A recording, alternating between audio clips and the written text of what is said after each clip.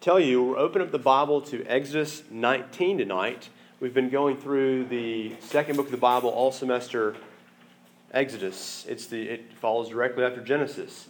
It's a continuation of God's story of redemption. He's setting people free who are in slavery. And so these people who he set free were very much actual slaves. They grew up in slavery. They're born slaves. It's all they've ever known.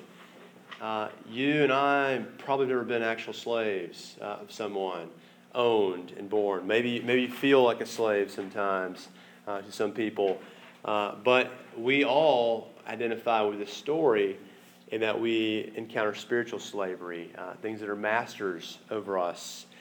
And we're born into this, and then God promises to set us free, and he does. And then we kind of want to go back to slavery.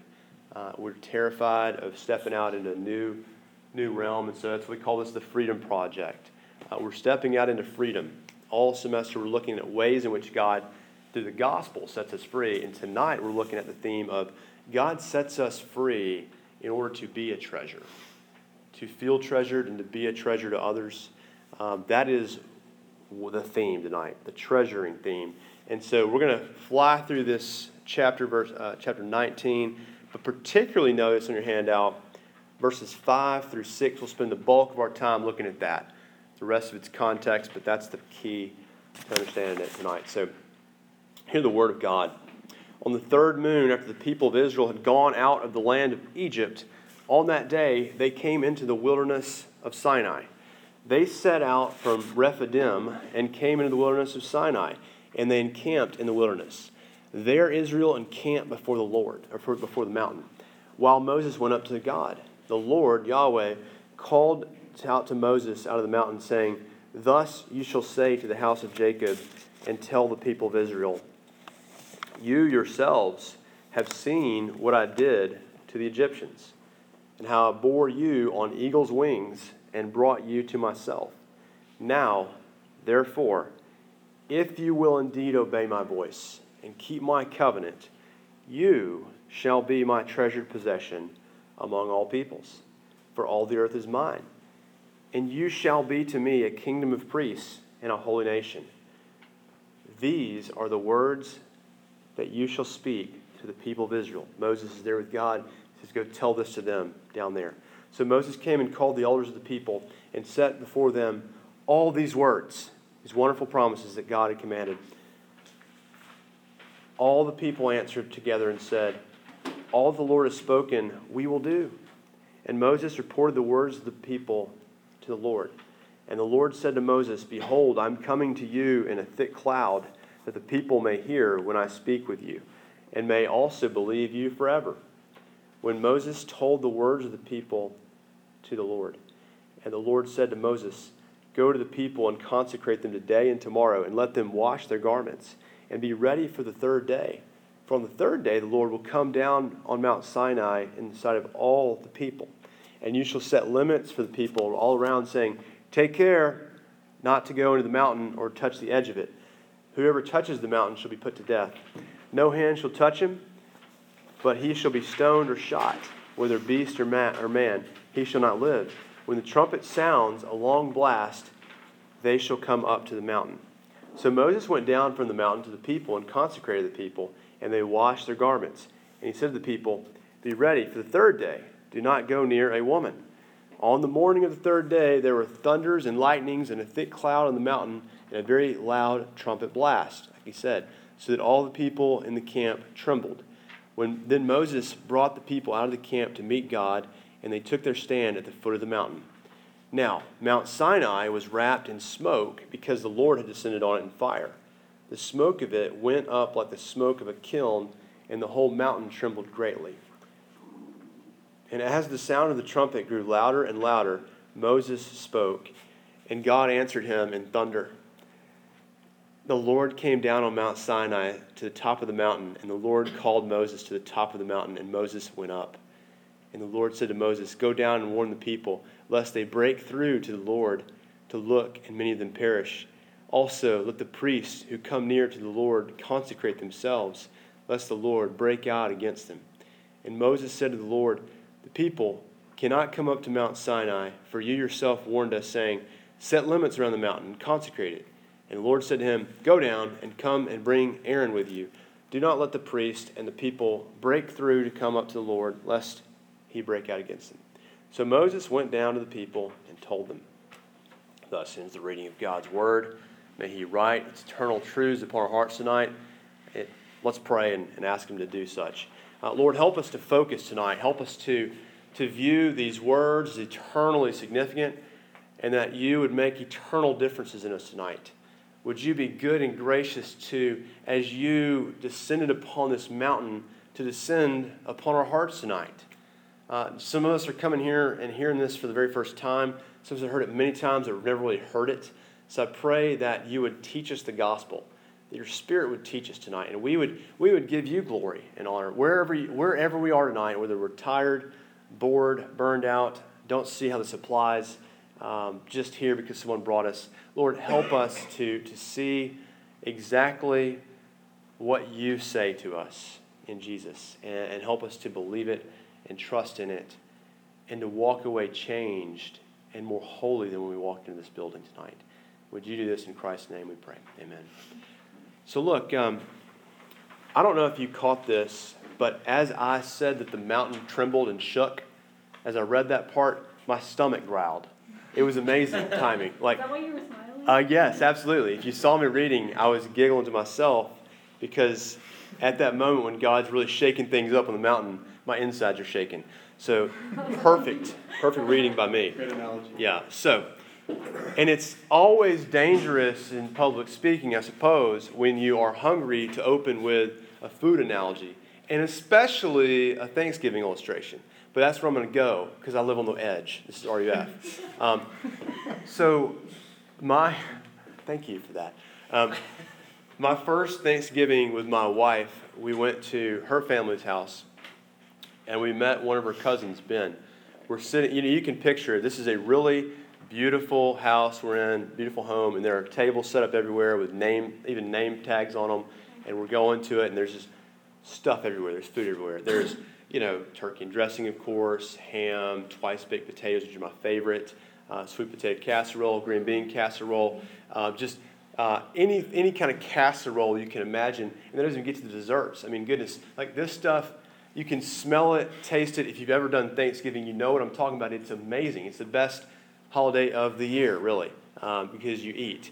Well, you can only eat so much. You have to talk to other people, and that's the real downfall for me, is you have to talk to other people. And so at our table, Mary's cousin Ben is there. I think at the time, he was a very early student in engineering. He was going through Georgia Tech. And so I asked him what he wanted to do with that, because I was actually an engineering major, and I got into campus ministry. So I'm like, well, naturally, he'd want to do the same. But I'm kidding. I thought the answer would be, I want to be an engineer. But he said, no, I don't want to be an engineer. I actually want to go and do Teach for America. Now, how many of y'all have heard of Teach for America? Yeah, okay. It's like, what it is the organization has determined that a good strategy for going to, kind of underprivileged, overlooked, urban cities where they have schools that are very run down and not cared for, and a lot of, problems going along in the communities there, is to send the best and brightest graduates from colleges all over the country to be teachers, to be mentors to these students. From elementary up on to high school, they will recruit people from your campus, from other campuses, to be these people, Teachers for America. And so no matter what you're majoring in, you can do this, and it's an opportunity to serve those who are forgotten, given up on by society, kids who have no chance. And so people to people, you buy into that vision, and you can make a difference in one kid's life, which can spill over into all kinds of people's lives there as you go and teach. And you commit to several years to do this. It's just an awesome program. That's what he wanted to do. And I was really struck by that. That he found these students to be valuable when almost no one else found them to be valuable. He was going to forsake his salaries that he could be making to go be a teacher in the hood. And that's a very valuable transaction. And he found them to be a treasure. And I think that's really where I want to go with this tonight is, I think that's an appropriate lead into this, is that God found people who weren't lovable, who were kind of overlooked, who were born slaves, who were born just as bad as anybody else, but he took them and he loved them. He sought them to be his treasured. And I want you to leave tonight knowing what it is to be treasured and to grow in your ability to treasure other people so you can become someone else's treasure. That's a lot of treasuring. So we're going to have 3 points. First is that treasures are sought. This is no big news flash. But treasures are sought. Think Jack Sparrow. Think Pirates of the Caribbean. He's sort of this caricature type guy of a pirate. He bumbles around looking for gold, doesn't he? He wants to stumble upon treasure. He'll sail around the world, the ends of the earth, to find gold. And he's a very intriguing guy. Pirates, okay, they want to find gold. God actually seeks these people out of all the people on the earth. If you're a note-taking person, just jot down Deuteronomy 7:7, which clearly sets out that God chose these people. If you're a believer in Christ, it means he chose you. He picked you. Not because you're more wise or lovable, but because he simply loves you. That's just who he is. We're called God's treasured possession in this text. If you look at verse 5, the word there in the Hebrew is segula, which means treasured possession. I have to occasionally use a Hebrew word to prove that I went to seminary, you see. So, segula. And it's literally translated his royal property. This is the God who has everything. He needs nothing, and he calls people whom he chooses, who are sinners like you and me, his royal property or his treasured possession. He seeks you. He doesn't just show his love for them in all the other stuff he's done for them. He could just say, well, that's enough, they ought to get it. Because look, he brought them out of a life and a community of slavery. Their whole existence was building pyramids in the mud, building bricks, or making bricks so they could build up this king's kingdom. And it was oppressive. And at one time, that king even said, we need to exterminate these people. We need to take their babies and throw them into the Nile River. They had a very hard life. But God didn't just show his love to them by taking them out of this oppressive situation. No, this is their initial meeting. This is the person who set you free. Maybe think of the person who, some of you are on scholarship here. Think of the person who actually funded that scholarship. Wouldn't it be nice to meet that person? So you're kind of benefactor, in life that you've never met before, and tell them thank you. This is their first meeting. God's brought them through the Red Sea and saved them, and has given them their own place. And now he's going to descend upon this mountain and meet with them for the very first time. And it's a pretty nerve-wracking situation to meet with the Creator, right? And here they are. And what is the first thing they hear from him is that, no, you are my treasured possession. He tells them, you are valuable to me. You're a treasure. Now, I think this is a good way to think about this. That's highly important to hear words like that. So think of the words you've heard in your life that have been either damaging to you or life-giving to you. It's the very reason we have wedding ceremonies, is it not? Wedding ceremonies. It's not simply enough to just shack up with somebody and say, I love you, I like you, and say these kind of things. It's really important. It's really important to stand in front of the whole world, so to speak, represented by your friends, God in a church, and look each other in the eye and say those words, those vows, to love each other till death do you part. Important words really matter. There's that story about the wife who's on the case of her husband because she's like, you never tell me you love me anymore, okay? And the husband responds with, I told you I loved you when we got married, and that hasn't changed.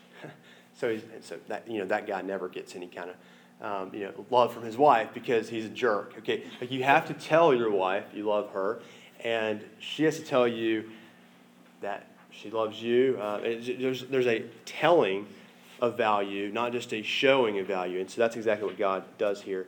He shows and tells that they're valuable. Some of you really don't believe in Christianity because of that. Because you don't really believe that God is a God of love, first of all, because you see things that are awful in this world. And then secondly, you don't really believe that God loves you because no one's really telling you that. I mean, you've heard Jesus die on the cross for our sins. But when Jesus dies on the cross for sins, he's dying on the cross for particular people's sins because he loves particular people whom he's chosen and he loves. This is love that he lays down his life for his friends. This is how we know love. Jesus is the epitome of love. He's the way we know love. He is the way we know that God is love. He is it. And so you have to believe, you have to buy into this, you have to examine this, you have to take it seriously. You can't just pass by Jesus and say, I'll get to him later. You've got to look at who he is because he is that important. He's transformed many of people's hearts before you, and he will after you, and don't let yourself be passed by him. He's been doing this throughout the world. The gospel message is that amazing because God, who created everything, enters into a relationship with people like us, with me, with you. And so to think about that somebody would love you like Jesus, who doesn't need you, he doesn't need you to add to his glory at all. He simply goes after people like you, foolish people like you, not people who are going to add to him. Jesus was actually doing Teach for America before Teach for America was cool, wasn't he? He was going and getting the scrubs like us and bringing us home. He was getting the Zacchaeuses, if you're familiar with New Testament stuff. He's going to get the prostitute. He's going to get the tax collector Levi. And he's going to love those people and treasure them. He treasured the nobodies. He treasures you. Okay, you can't, and so the thing is here, is if you're a treasurer of God, you still simply can't walk up to God, right? You've got to be consecrated. And so Moses was given the instructions to have a ceremonial washing of the people, to make them holy, to wash them and to change their clothes. And so God is about doing that. He's about changing us from what we were to something new, from a slave to free, from a lost sheep to a found sheep, to a slave in bondage to a ransomed slave. He seeks us to set us apart, to cleanse us. The end of the Bible is full of imagery of people having white garments, pure, made holy. Jesus wants to change us. And so the second point here is that treasures are sought, but then treasures are also not common. They have holy use. They've got to be set apart. All right? But you know here that Israel had been made to feel common their whole lives. They had been talked down to their whole lives. They'd been in slavery their whole lives. They've been a commodity for people. Again, I mentioned earlier that people try to do a Holocaust on them, exterminate them. They had no reason to feel like they were somebody, except God chose them, and God leads them out of slavery into a new land. That's all they've got. And so if that's you, if you sort of felt this sort of weight off your shoulders of the world sort of beat you down and you felt like a commodity and common, and then God tells you you're somebody, if your whole life has been that, it's hard to trust that. There's a reason the Bible actually, one of the most famous Psalms, Psalm 23, calls us like sheep. And God's the good shepherd. And like sheep, we don't trust easily. We sometimes bite the hand that feeds us. And we sometimes run off into trouble, and the shepherd has to come get us. If you've ever seen, no one's ever seen this movie actually. I haven't even seen it, but it's called Dangerous Minds, and it's a Michelle Pfeiffer film. I don't know if you've ever seen who that. I know that is. She's an older actress, blonde actress.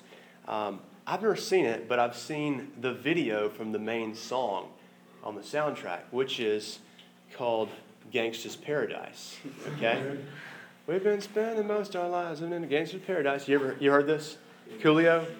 One of Coolio's big hits back in the 90s. Yeah, classic. So in the video, you see Michelle Pfeiffer interacting with these kids, and she's doing Teach for America, actually. Essentially, she goes to the hood and loves these kids, and you see all the drama here of they don't know what to do with her. They don't know how to trust her. Here's this person who wants to help them, and they're hard to love. They steal from her. They hurt her. There's a lot of drama going on with her. I'm assuming in the movie, I haven't seen the whole thing. I don't know. But I'm assuming it works out well, and they start to trust her. And you can certainly understand that, right? Here's this God who shows up on the scene as the hero to save you, and you have to buy into this whole new way of living that he says, oh, I'm going to teach you a holy life. I'm holy, so you be holy. And so there's a sense in which we want to run from that because we don't know that. It's scary to us. He's going to ask us to treat our sexuality underneath his kingship, his lordship, what we do with our money, how we treat other people, all these sort of things that are on a day-to-day basis that are difficult for us to think about. Someone else owns those things, like our money and our sexuality and what we do. Someone owns that besides us, because all we've known in our lives is like, I do what I want to do. I do what makes me happy. And that's not actually what we're called into. We're called to be holy. How can you know God loves you? How can you sort of know that he forgives you and his mercy is everlasting? How can you do that? How can you become somebody you're not and be not common but this kingdom of priests, if you will, a holy nation, a treasure? Well, I think I think it starts with believing what he says about us. You've always wanted to hear, I think you've always wanted to hear this. Some of us have never heard this, but hey, I think we should date. You're in that awkward, kind of like, we've been hanging out, we've been talking, been texting, and then you want somebody to actually say to you, hey, I think we should date. Because that's awesome acceptance, isn't it, right there? Someone puts their neck out there for you and says, I think we should actually date because I like you. And I think you like me, and I hope you do. And you friends with Meredith. Right, we don't have to go there. You want somebody ultimately to not just say, I like you and I want to date you. You want somebody to stand up in front of everyone in the world and say yes to you and no to every single person. That's what marriage is. That's what we all want. We want desperately to have someone say yes to us. We also, if you think about this, we're all here maybe for that reason, but we also want to hear you're hired. Okay, that would be awesome, wouldn't it? For a headhunter from, Amazon or Google or somebody to Apple to come and say, you're hired. Okay, like that would be wonderful. I want you. Okay, and so here's what he's saying. I want you. I want you. You're my treasure. And you're kind of like, shut up. No, it's not true. Have you ever been shocked by that God actually wants you? I venture to say a lot of us are not in that sort of shocked, I can't believe this is happening to me.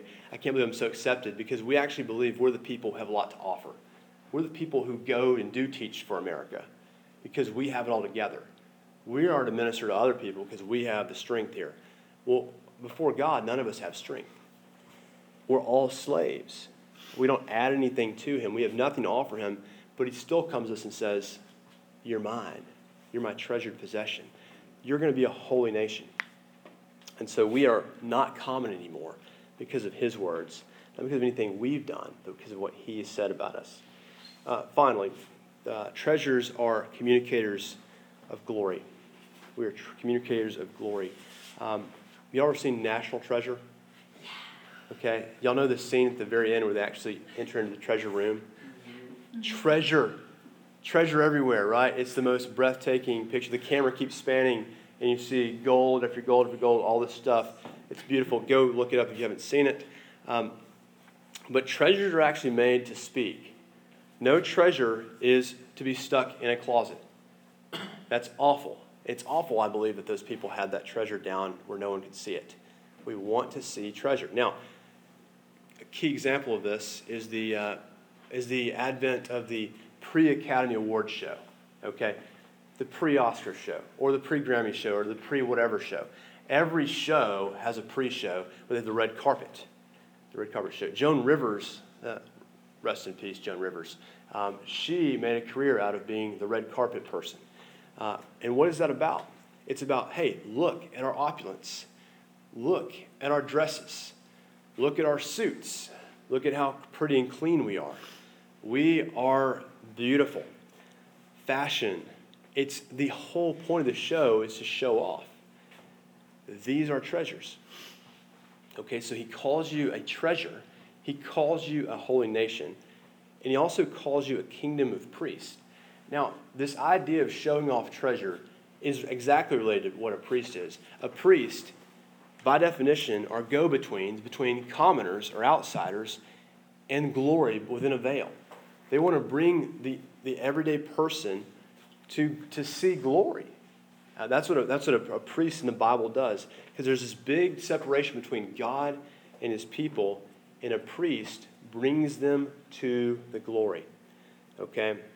Every person, it says here, who believes, though, is a treasure and is, by definition, a priest. Every person who believes in Jesus is a priest. And that means your calling is to be a communicator of glory, to bring people to God through the veil to show him that. For all the meaning and importance of their lives that they could ever want was, as far as Israel goes, is their job, which is to be a kingdom of priests. And their fulfillment of this sort of job of being the kingdom of priests and saying, hey, we're gonna do everything you command, God. We're going to keep your covenant. Well, they didn't do that. They really didn't do that. They failed numerous times. And so part of what this is good news, because we're not the ones who actually are the communicators of glory. It's not all on our shoulders. You know whose shoulders it is on, though? It's on Jesus' shoulders. Jesus was the true Moses. He's the true Israel. He's the true treasured possession. He's a true holy nation. And he's the true priest. And so Jesus becomes our priest when he took on flesh, when he was born, and he lived in our place. And he experienced everything we experience without sin. And he was not only the priest making an offering for our sins, but he became the sacrifice as well. And we know the story well. We just celebrate Easter. He was the true sacrifice. He was the one who laid down his life on the cross for his people. We're a bunch of bumbling, saved by grace people who cannot fulfill the promises on our own. We can't communicate glory on our own. We can't be these holy people on our own. We need Jesus to be that for us. And that's going to transform us. So look on your handout. I believe it's on there on the back. This 1 Peter 2:4. And hear what it says in relation to Israel and the church today and how it relates to Christ. Hear what it says here. As you come to him, Jesus, a living stone, rejected by men, in the sight of God, chosen and precious. There it is, precious or treasured. You yourselves, like living stones, are being built up as a spiritual house to be a holy priesthood, to offer spiritual sacrifices acceptable to God through Jesus Christ. For it stands in Scripture, behold, I'm laying in Zion a stone, a cornerstone, chosen and precious. Whoever believes in him will not be put to shame. So the honor is for you who believe, but for those who do not believe, the stone and the builders rejected has become the cornerstone, and a stone of stumbling, and a rock of offense. They stumble because they disobey the word as they were destined to do. But you, chosen race, a royal priesthood, this kingdom of priest idea, a holy nation. There it is again. He mentioned that in the verses we read in Exodus. A people for his own possession, that you may proclaim the excellencies who called you out of darkness into his marvelous light. You're his treasure to proclaim the excellencies of him who called you out of slavery into freedom. And then verse 10, once you were not a people, but now you're God's people. Once you had not received mercy, but now you have received mercy. Beloved, I urge you as sojourners and exiles to abstain from the passions of the flesh, which wage war against your soul. Keep your conduct among the Gentiles honorable, so that when they speak against you as evildoers, they may see your good deeds and glorify God on the day of visitation. So guys, God hasn't called you, this is talking to church, he hasn't called you to just soar to heights of greatness. What he's called you to is very valuable, though, which is the calling of holiness. Our calling is to be what we're already called to be. We're called to be treasured. We're called to be holy. What the world needs is not more great people. It needs holy people. The world has enough great people. It needs holy people. It needs holiness. This truly is the most important treasure there could ever be, is to be like God. To be one who when you are persecuted, when you suffer, you don't respond. When you're doing a group project and someone else takes the credit for your work, you don't hunt them down and kill them. You maybe sit in silence and let them have the credit because God knows who did it. Simply being a holy person is a valuable calling, and it's exactly what he's called them to do there. Abstain from the passions of the flesh, which war against your soul. Keep your conduct among the Gentiles honorable. The world needs honor. It needs holiness. It needs treasures. Rare treasures, rare jewels, so that when they see your good deeds, they may glorify God on the day of his visitation.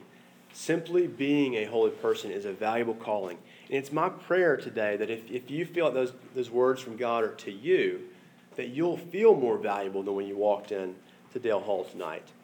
And that you'll see value in seeing yourself as a treasure of God. That you might become a treasure to other people, because you can't be that unless you know exactly where your security lies. Exactly in who God says you are. And so you got to consider this week, how are you going to be more holy? Consider ways you fail in holiness, and then repent of those ways, and then turn to Jesus, because that's where your hope really is. That's the good news. Let me just close with this. We are all like Cinderella. I don't know if you've ever seen the new movie, Cinderella, but it's breathtaking. It's wonderful. I went with 3 of my kids. Who has seen it? Okay. Those of you who haven't seen it, go see it. There's a point in which Cinderella, I'm not going to go through the whole story, but Cinderella is magically dressed for the ball by a fairy godmother. Spoiler alert, if you knew that. And she makes a late entrance into the ball, and she has this magic that's going to run out at 12 p.m. or 12 a.m., midnight. So she runs into the ball. Everyone sees her. Her dress is spectacular.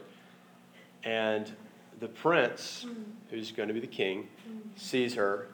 He had seen her before. He didn't know if she's going to be there. He didn't know if he'd ever see her again. Here she is. She's beautiful, and her dress is stunning. Everything about her is stunning. And so he sees her. He approaches her, and he's like, will you dance with me? And so he leads her around. They dance, and Cinderella looks at him and says, everyone's looking. And he's like, yes, they're looking at you. You're beautiful. And he becomes her treasure. She's beautiful to him. And then at the end, her magic runs out. Okay, I don't know if you knew this. The magic runs out, and she's not what she appeared to be, but she's still the treasure. This is the one he chose, and I would argue that it makes her more beautiful. In the movie, it says kind of like she has this sort of intrinsically in her, but the real way the story of God goes is that God treasures you. And it creates you to be something you're not, which is holy, which is beautiful, which is a treasured possession. You become what he says you are to be. And that's different. It's beautiful. His promises to you, his love for you, changes you. And it's changed me. And when it changes you, that's going to change other people. It's going to change people on this campus. Some of you are here in RUF because of someone who you treasure, someone who has treasured you. Because ultimately they were a treasure of Christ that Jesus died for, that he gave his life for. They've known that love, and that love has poured out of their hearts to people like us, and we believe now. That's all of our stories we believe, actually. So let's pray.